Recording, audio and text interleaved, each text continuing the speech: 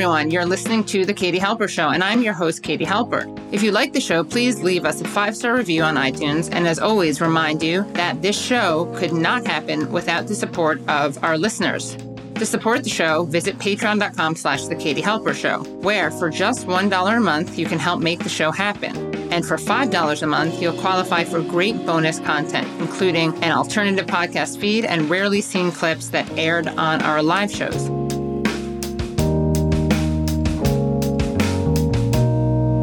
Hello and welcome to the Katie Halper Show. So happy to be here with you. We have a great show coming down right now. We're about to start a great show. The great show is Chris Hedges, the wonderful Chris Hedges, Pulitzer Prize winning journalist, amazing writer. His latest book, Our Class, Trauma and Transformation in an American Prison. We're going to be talking about war. We're going to be talking about Russia. We're going to be talking about abortion, all great things.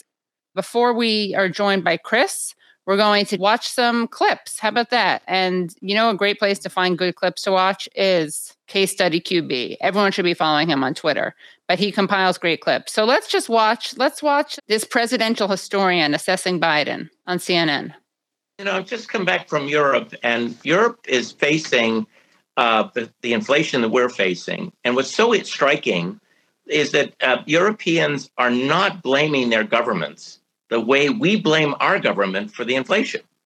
There are a number of issues. I mean, the president, hasn't been perfect. The president promised a Build Back Better bill and clearly didn't have the votes, and I think hurt himself in the process. So it's not that this presidency has been perfect, but for him to be at 39%, he is in Watergate levels. I mean, he has fallen that far, and it doesn't make sense. There's no great scandal surrounding him. Yeah. We're helping an ally that's in a war. Usually Americans rally around the flag in such a circumstance. So the president, I think, is facing headwinds that are unusual. I would say a lot of it has to do with the pandemic and the fact that we still haven't recovered from COVID, in the sense that as a nation we still have an economy that it reflects COVID, and some people are still getting sick. So I think there are a lot of reasons. I think we've been really hard on this president, more than we have been on his modern predecessors. Okay, so to help me analyze this, I'm bringing Bradley Bloom. Hi, Brad. How's it going? Hey, Katie. I'm doing all right. Yourself? Good, thanks. Very good. So what do you think of that clip? Are we being too hard on Joe Biden? Absolutely not. I mean, why should we be mad at him? We're defending our allies, as he pointed out. Everyone's happy to sacrifice for a proxy war in Ukraine. I mean, yeah, it seems like the neoliberal or neocon, both those schools of thought, I mean, we are living in everything that they've wanted. And so, sorry if it's a total dumpster fire. But I have this gut feeling, it's probably a safe assumption, that I don't recall any historians saying that we're being too hard on Trump.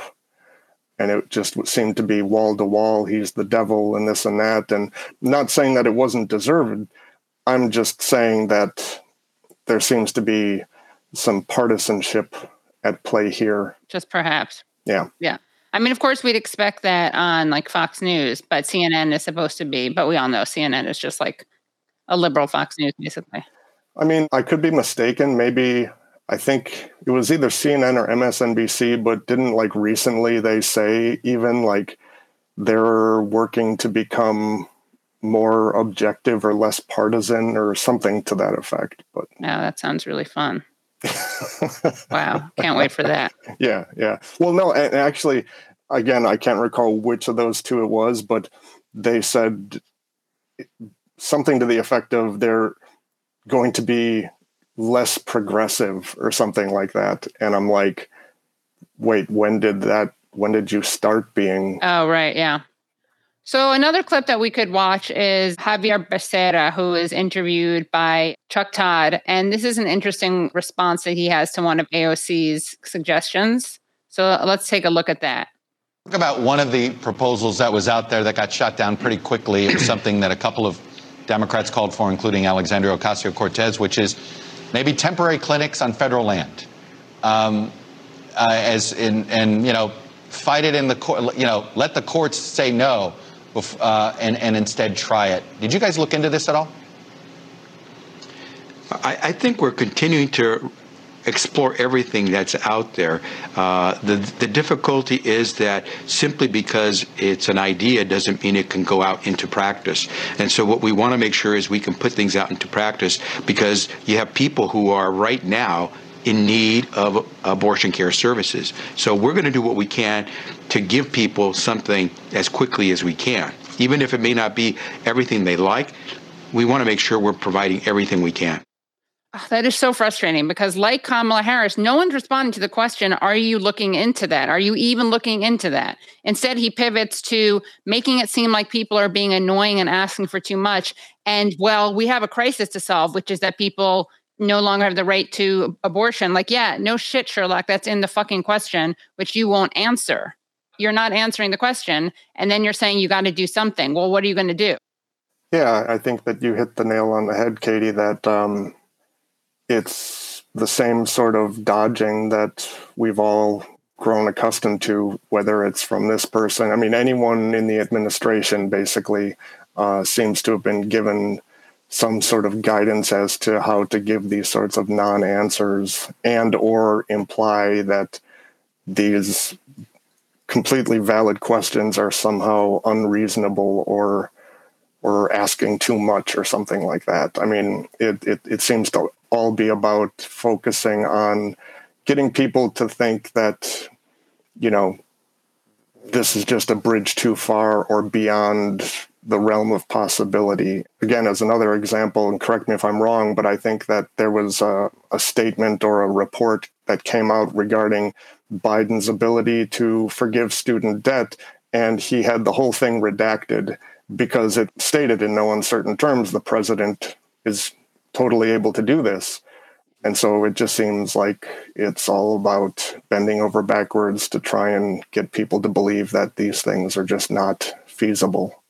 And he's saying, why don't you try it and let them stop you? Exactly, because even if you tried, worst case scenario, they take it through the judicial process or what have you. And so then, okay, then regardless, you've got a solid year or two where these better things are in place. In the meantime, get as many abortions out of the way as possible. Yeah. Just start doing it. By the way, one of the worst things about the abortion ban that I don't know if everyone is thinking about is the ectopic pregnancy, which is considered abortion in some of these states.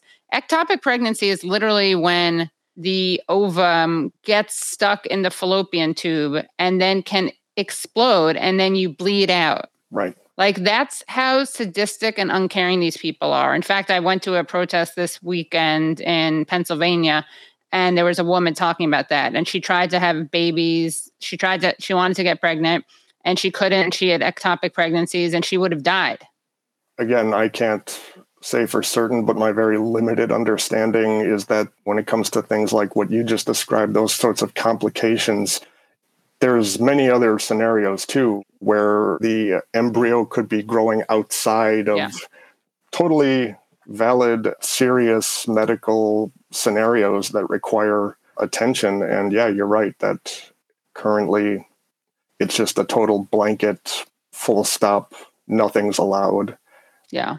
Yeah. It's really awful. I think that maybe a lot of women need to share their stories, their ectopic pregnancy stories. Not that it should have to be that to get people to care, but I have a feeling that a lot of people who consider themselves pro-life would care about that. Yeah. Reverend Edmund, professionally speaking, Christian fascism is real, present, and I assure this is just the beginning. We must act. The Democrats are too feeble. I totally concur, and thank you so much, Reverend Edmund.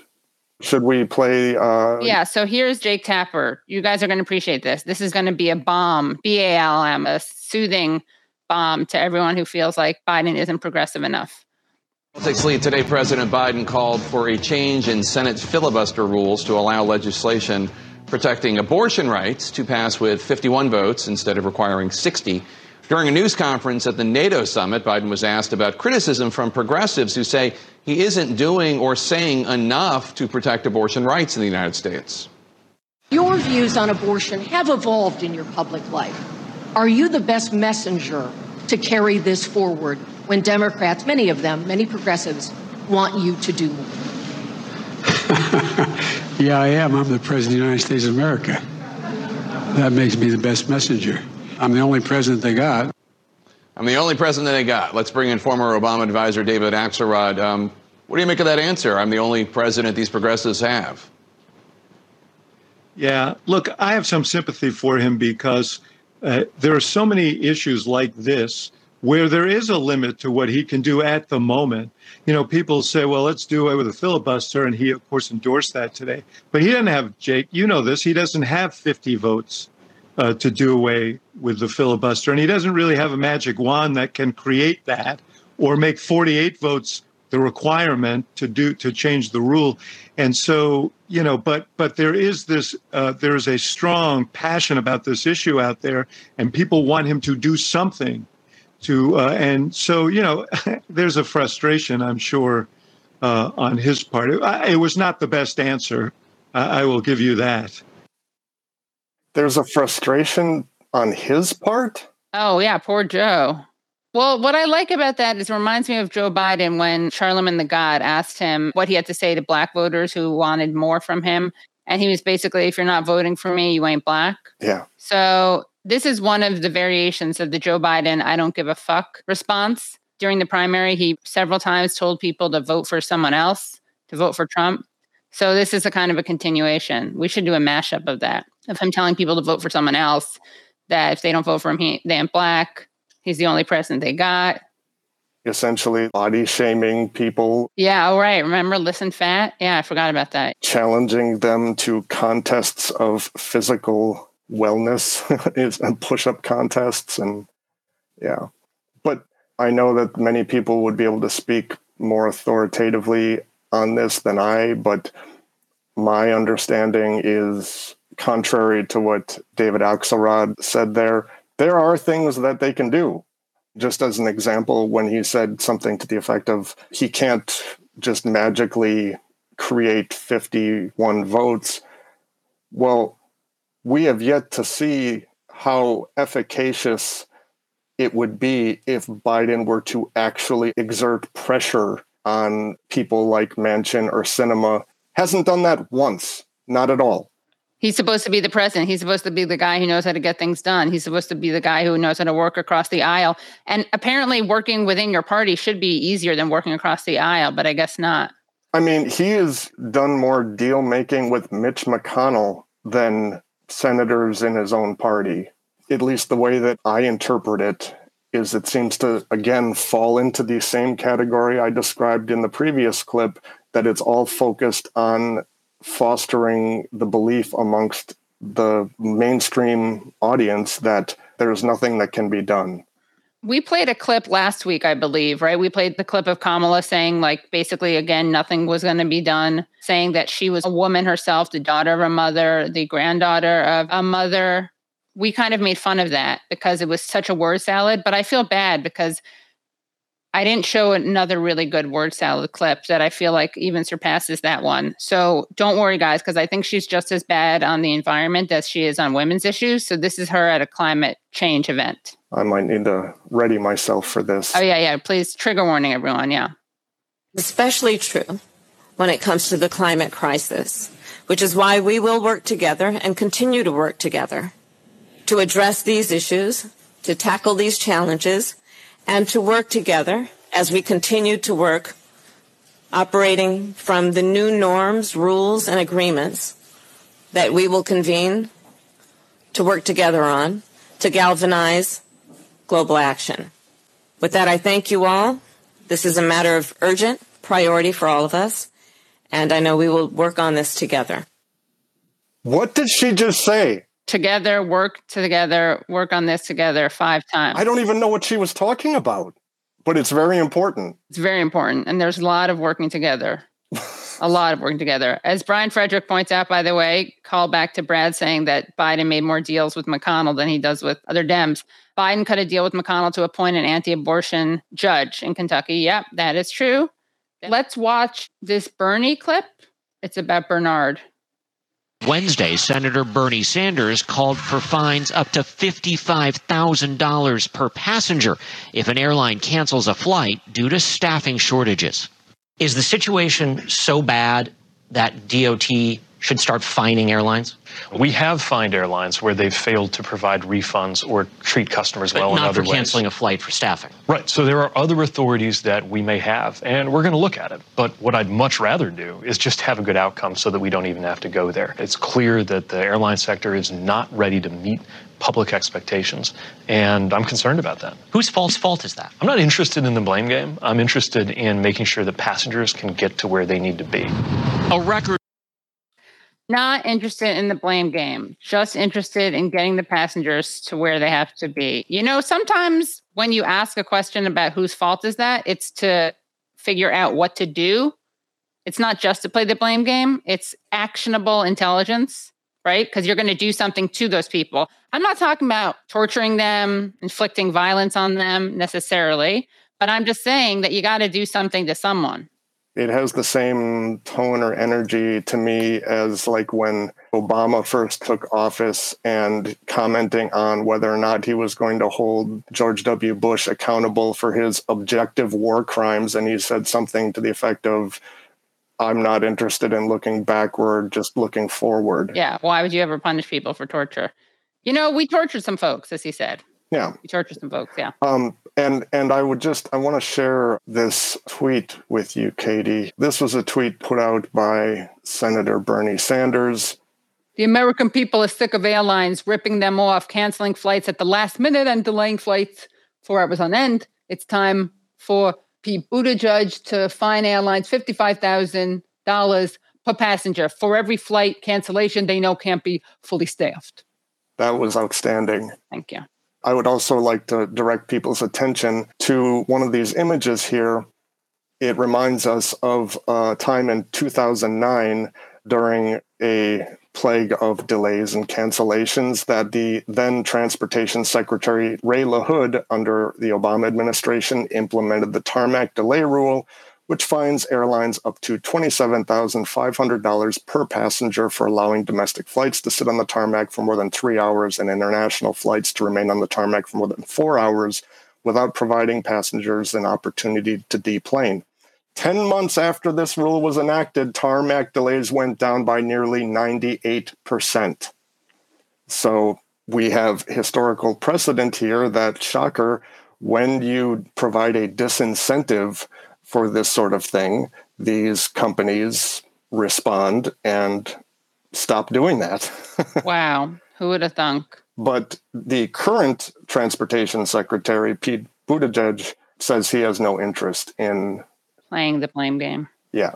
I think I had read that basically he recently had a private meeting with these airline CEOs where he essentially just asked politely for them to do the right thing, which seems to kind of be at odds with one of his previous statements regarding the baby formula shortage, where he said that we are a capitalist system.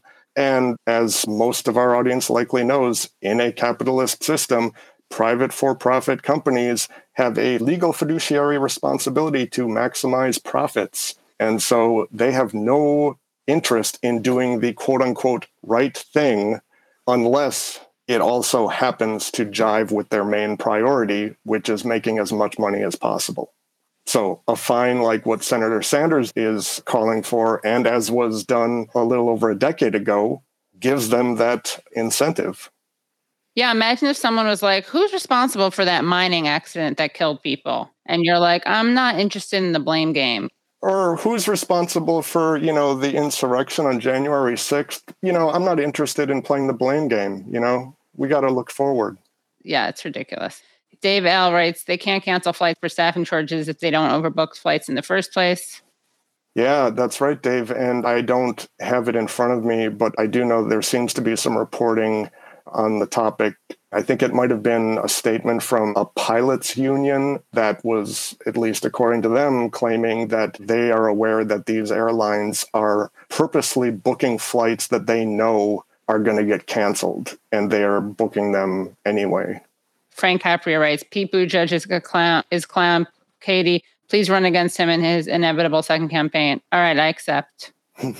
I'll do it. Hey, I don't have the blood of like a young 11-year-old child on my hands the way that Mayor Pete does, because he instituted Smart Streets and a kid, Tristan Moore, got hit and run over.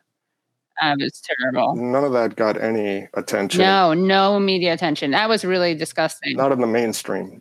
Yes. We talked about it. Yeah. Which, again, it's a similar thing where it's like all of these things that are happening now, at least my anecdotal, what I am observing from like relatives of mine and whatnot who just are purveyors of mainstream media, all of these things Biden is doing or not doing, it's like brand new news to them. And I have to think a lot of it is because up until now, there's basically been no attention paid to the fact that there's a lifetime record of this guy being the sort of person he is right now. But hey, you know, if Bernie inherits like a lake shack, oh my God, from Jane. Yeah, I know. Then that's nonstop coverage on that, you know. I just want to read a quick article. I think this would be cool. This is kind of funny, I have to admit. After a string of Supreme Court setbacks, Democrats wonder whether Biden White House is capable of urgency moment demands. Deborah Messing was fed up. The former Will and Grace star was among dozens of celebrity Democratic supporters and activists who joined a call with the White House aides last Monday to discuss the Supreme Court overturning Roe v. Wade. The mood was fatalistic, according to 3 people on the call, which was also co-organized by the advocacy group Build Back Better Together. Messing said she'd gotten Joe Biden elected and wanted to know why she was being asked to do anything at all, yelling that there didn't even seem a point to voting. Others wondered why the call was happening. That afternoon, participants received a follow-up email with a list of basic talking points and suggestions of Biden's speech clips to share on TikTok. The call 3 days after the decision eliminating federal abortion rights encapsulates the overwhelming sense of frustration among Democrats with Biden, which I'm happy that Deborah Messing is realizing how inept, or not even inept, because again, it's often not a question of inability, it's a question of choice and will. So I'm glad that she has somewhat of a heart and brain and sees that they are not rising to the occasion. But there was this guy, you may have heard of him, Deb. I just want to interject and just say personally, I'm not willing to go as far as to say that she's got a heart or a brain. All right. So it's a split decision on this court, on this Supreme Court. That's right. We need John Roberts to break the tie. One of the bombshells, at least for me reading through that, was I didn't know that Deborah Messing had gotten Joe Biden elected. Right. Yeah, she did. There's that humility that we love about Deborah Messing. But there was a guy named Bernard Sanders who Deborah Messing really beat up on. When she wasn't busy beating up on Susan Sarandon, she was beating up on Bernie Sanders. So, you know, we're about to bring on Chris Hedges, but why don't we play a clip of a great film that he made, this video called The Long Way Home, which is based on his experience teaching at prisons. Thomas Dollar, who spent 30 years in prison, said that 6 months after his release, he too struggles to cope. I dream that I'm still there, you know. Like I dream that they're calling mess out. I wake up like, mess out, you know. I'm getting ready to literally get up to go start preparing for mess. Wow, so many things. Dealing, even, you know, my wife sometimes has said to me, like, why you not sleep?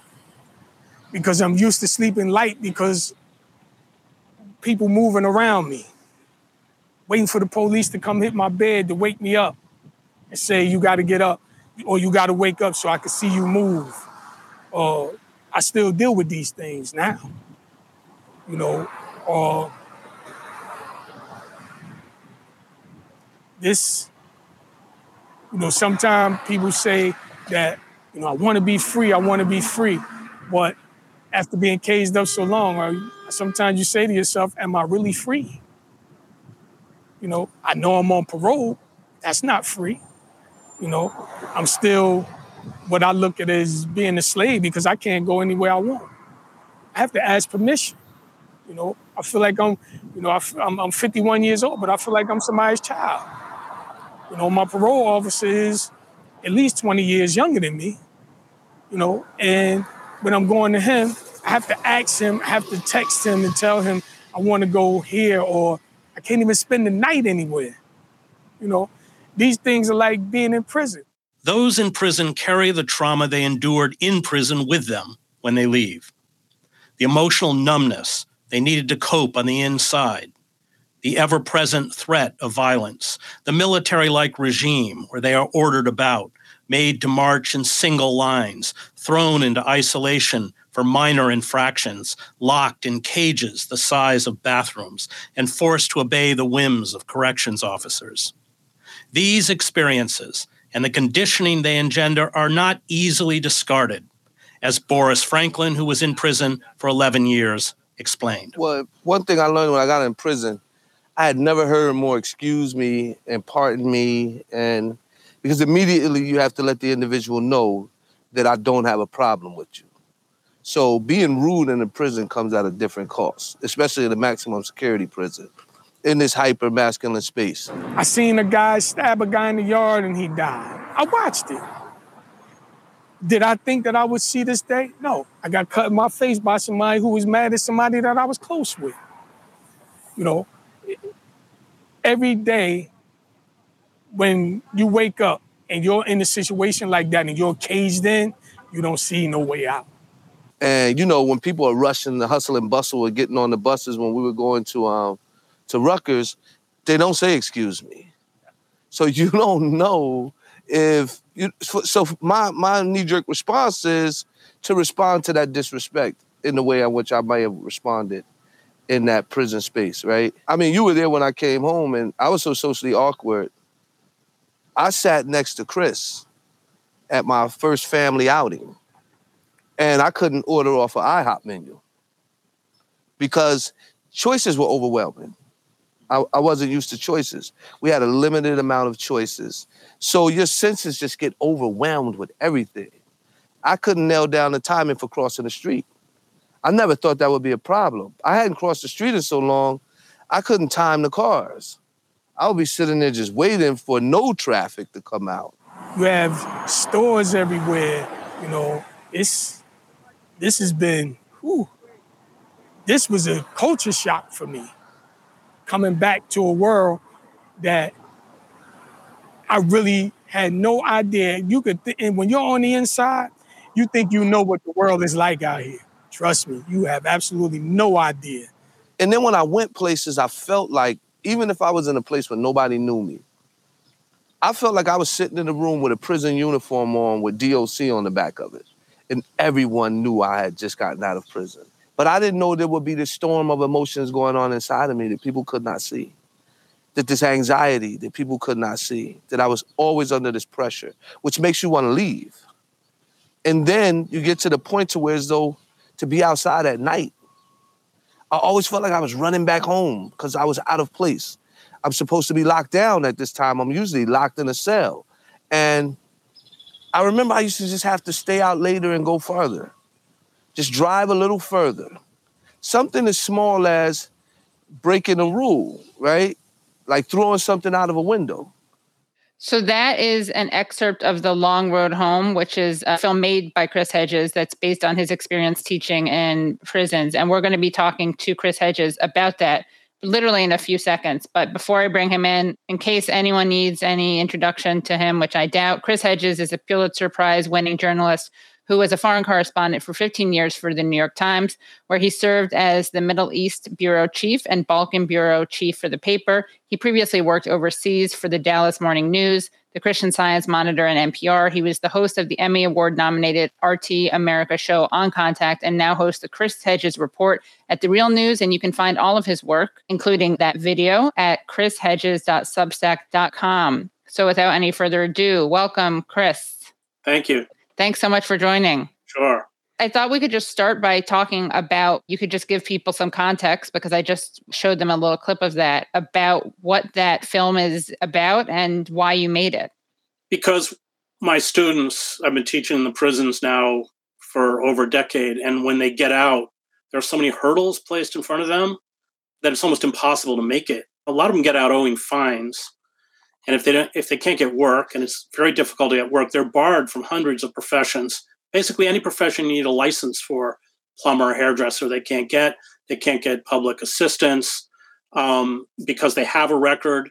Like one of the guys I interviewed there, Kabir, he gets a job in Whole Foods. I don't know if you showed that clip. He gets a job in Whole Foods, and then as soon as the background check comes in, he's fired. And I went to the manager. The manager might as well have been deaf. He wasn't interested in a word that I had to say. I mean, I know Kabir extremely well. He's one of those people who shouldn't even be in prison. He was just turned 18 and in a car listening to a 50 Cent song, two guys in their 20s go into a bodega to rob it. He doesn't know they're going to rob it. The owner had a gun. They had a gun. The owner gets shot. And he gets charged. He's 16 years in prison. The guy wouldn't hurt a fly. I mean, it's just, so there's so many, and that's why we have such a high recidivism rate. So 74% of people in our prisons, or maybe it's 76, I can't remember, after 5 years get back in because everything's stacked against them. So I wanted to talk to these students so people would understand how all of the obstacles that are placed in front of them when they get out and how the system is really designed to funnel them back in, plus the trauma. I mean, we send people to prison with trauma and then we re-traumatize them. And so the adjustment of emotional adjustment in prison, you have to build these kind of emotional walls. I mean, and I spent a lot of time with 5 of my students, all of whom are amazing, incredibly articulate, thoughtful, wonderful people, and just to lay out. And then you get the whole issue of trying to get parole. So when you are up for parole, you get a 2-man panel. And it's crazy. I mean, it's all patronage. So like, for instance, Chris Christie's former driver is on it. I mean, these people don't, or ex-law enforcement, or, some cop who got fired. I mean, it's just all, and so the 2-man panel decides to approve you for the full panel. But if they don't approve you, they can say, come back in 3 years. I mean, we talked in one case where they said, come back in 60 years. It's an insane system, and people who are uneducated, illiteracy is high, or they have developmental issues. They can't play that game. I mean, they're just trapped inside the prison forever. So it's really that story that I think a lot of people don't hear.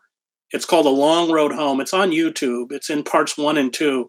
I encourage everyone to watch it because I think it's an aspect of the carceral state that is important. These people are thrown into a criminal caste system, in essence, that we often don't acknowledge. What made you start teaching? How did that happen? I kind of fell into it in a way, but not really when you think about it. So I was in seminary. I was at Harvard Divinity School, but I lived in Roxbury, which is a depressed inner city part of Boston. I was going to be an inner city minister. I kind of soured on the liberal church. I'd always written. I published in the Christian Science Monitor when I was in college, but I went from there to El Salvador. I went from El Salvador to the Middle East, mostly to Gaza, a lot of time in Gaza.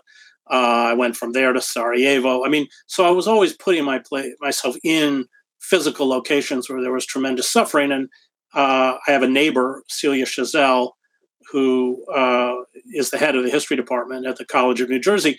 And at that time, there was no college program. Now there's a great program run by Rutgers University in the prison system that I teach in. But at the time, there wasn't any. And so after they got their GED, about 40% of the people who come into the prison system are illiterate. After they get their GED, there was no further education. So she was just going in and teaching like a full semester history course. It didn't have any academic validity. And then she'd print a certificate out on her home computer if they completed the course, and it would go into their file and help when they went before the parole board. And that's how I started. And then eventually when Rutgers started their program in, I think it was 2013, then I started teaching college credit courses through Rutgers. Oh, that's great. I wanted to ask you, speaking of the church, you wrote a great piece called Fascists in Our Midst. Supreme Court rulings, including the overturning of Roe v. Wade, herald the ascendancy of Christian fascism in the United States. And I wanted to ask you about, first off, one of the many scary things about that piece is the fact that you go over some of the cases that the Supreme Court has decided recently that the media is not covering.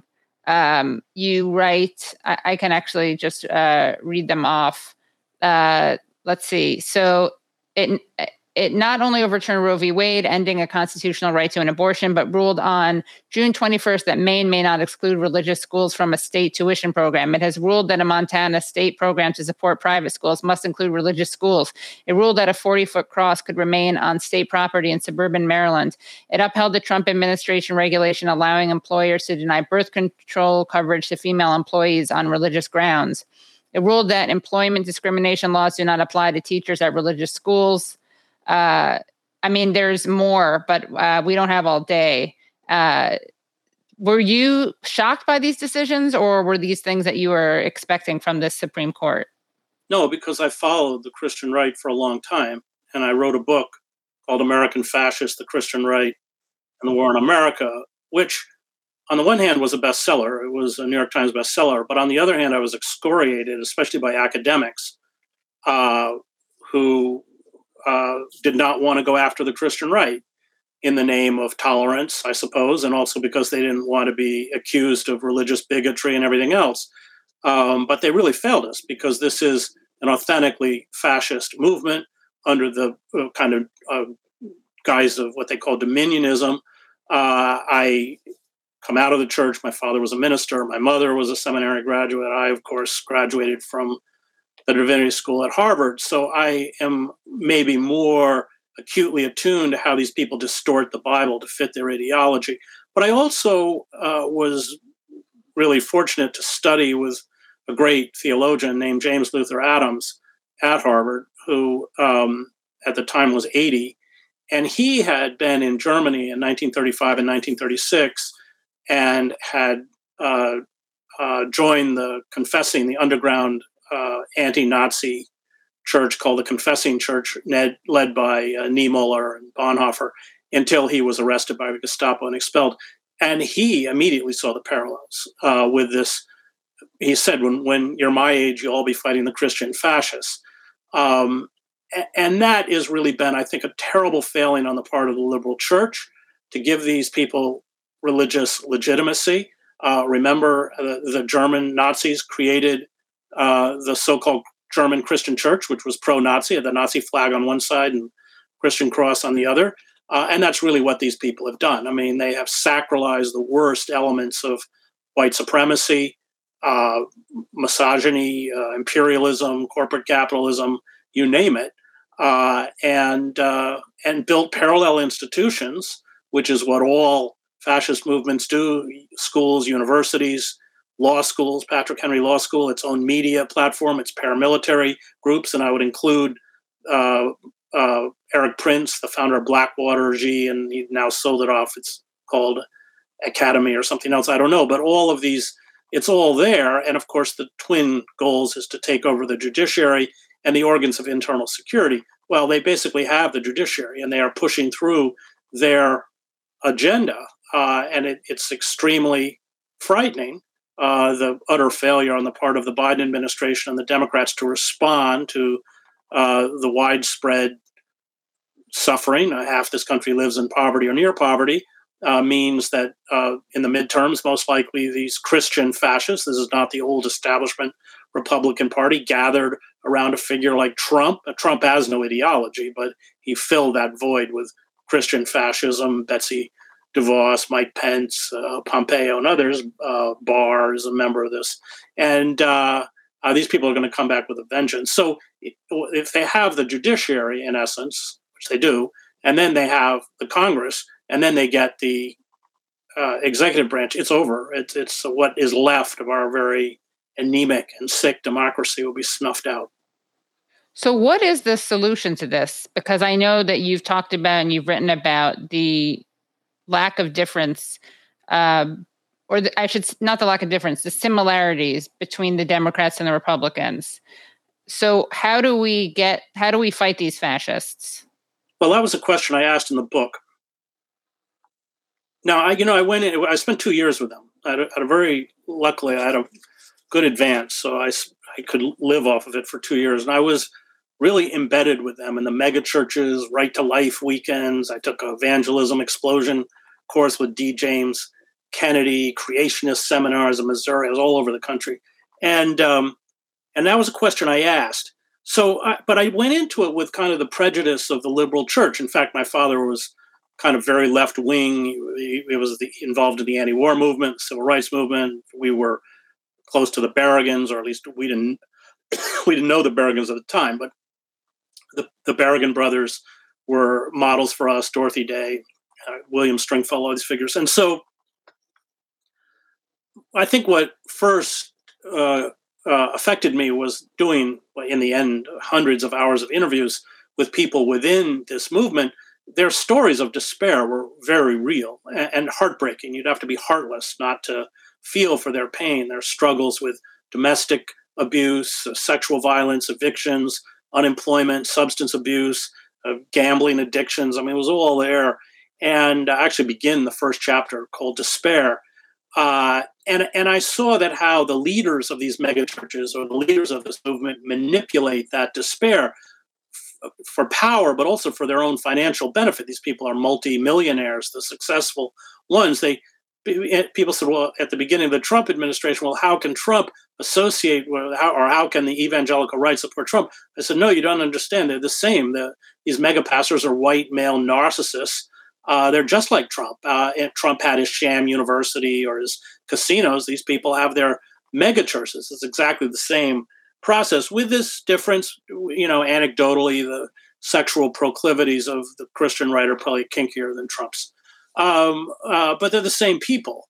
And of course that dogged me, because you can't, when people retreat into a world of magical thinking, when they believe that, dinosaurs lived with Adam and Eve, you can't, if you begin to try and break that down rationally or challenge the irrationality of that, they get extremely angry, because that magical world is all that they have left to protect them from the fact-based world that almost destroyed them. In many cases, came very close to destroying them.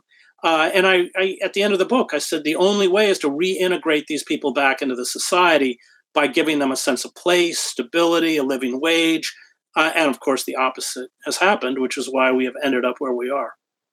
So how do we fight for this? How do we make it so that these people can get those things? Or is it totally hopeless?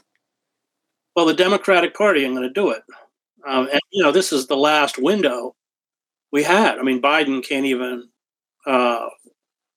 hold to his campaign promise of $15 an hour minimum wage. So we're in deep trouble. I mean, the Democrats all acknowledge. I mean, that's why even the Republicans, there's only one ruling party now. The establishment Republican Party is completely been folded into the Democratic Party. I mean, what Robert Reich a couple of weeks ago endorsed Liz Cheney for president. This is just insane. But they're all one party, Crystal and Mitt Romney and the Bushes. And then you have that cult-like white man's party built around Trump. But the connecting tissue, and you saw this in January 6th, is this Christian fascism. So with these people ascendant now within the Congress, it becomes very dangerous. And you're not going to fight them by arguing them out of it. I really hold the establishment parties, Republicans and Democrats, culpable for what's happened.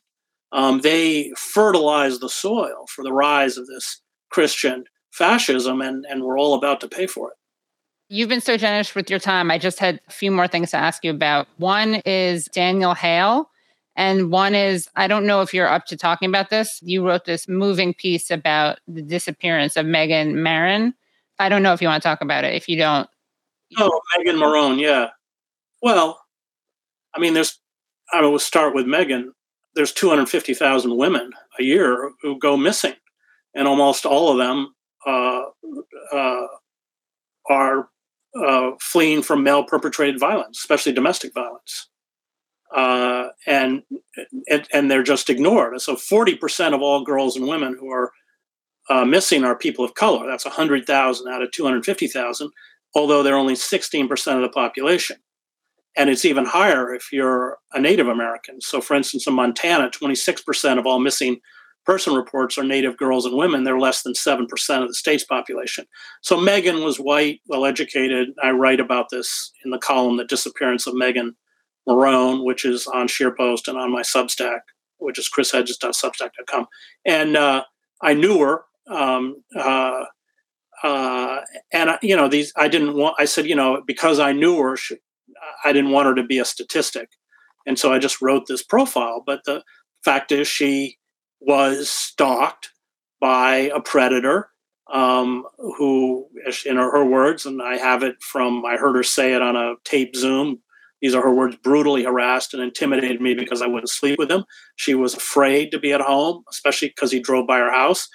And she was granted a leave. She was a high school teacher. She was in Stockbridge, Massachusetts, and she disappeared on March 27th, which was 14 or 15 weeks. So, we don't know what happened. I mean, was she abducted? Did she commit suicide? But in a way, all of that speculation is irrelevant because she wouldn't have been there if she hadn't been harassed and afraid. This is just an epidemic throughout the country and a very low on the priority of law enforcement. Now, many of these women are not found. They search the area in the park where they found her car, and then that's it. They've stopped.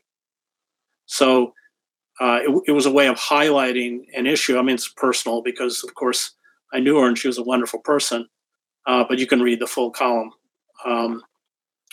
In terms of Daniel, I'm going out tomorrow, which is why I got to go to bed. I got to get up at 5. I'm going out to see Daniel Hale, a whistleblower. In this prison, they put him in Marion, Illinois, which is in the middle of nowhere. So I got to fly to St. Louis. I got to be at the prison at 8:30. So I got to get up at like 5:30 or 6 day after tomorrow and drive to the prison and see him.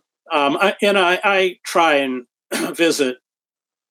I also have visited Mamiya, Abu Jamal, and others because these people are so courageous and they've sacrificed so much, and I don't want us to forget their courage and their, what they've given us. In the case of Hale, he exposed the widespread killing of civilians by the militarized drone program in the Middle East, and now he's spending 45 months in a federal prison for it.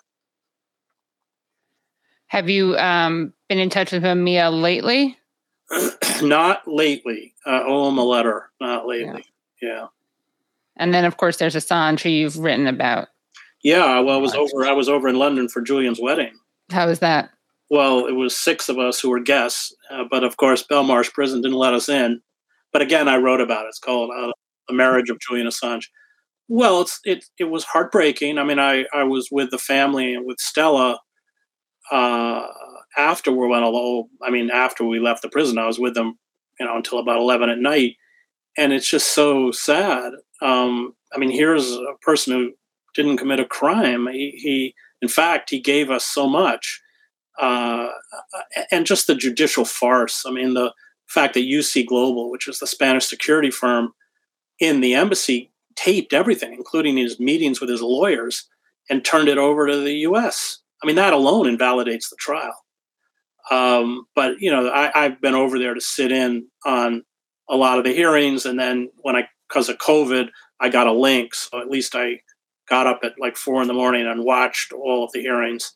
It's and I think the failure on the part of press organizations, which printed all the material WikiLeaks put out, New York Times, El País, they just turned on him almost the moment they published. And I know why, because he shamed them into doing their job and they hated him for it. They couldn't not publish it because it would expose who they were.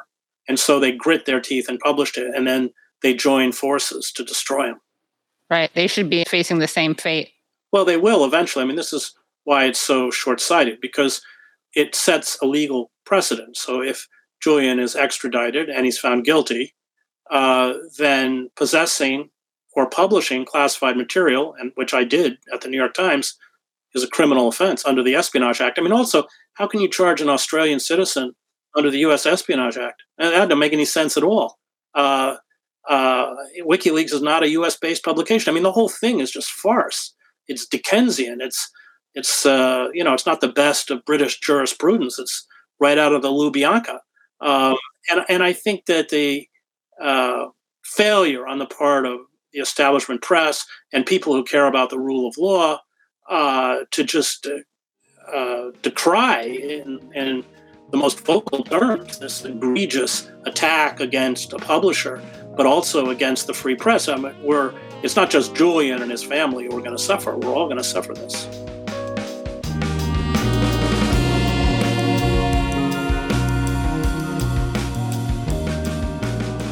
Thanks again for listening to The Katie Halper Show. To hear the rest of that discussion, please join the Patreon at patreon.com/The Katie Halper Show. Again, that's patreon.com/The Katie Halper Show. If you like the show, please leave us a 5-star review on iTunes. And as always, we remind you that this show could not happen without the support of our listeners. Our show is produced by me, Katie Halper, Nick Baum. Brad Bloom is our audio engineer and an associate producer on the show. Our researcher is Joshua Bregman. And our theme song is by the band Cordova. See you next time.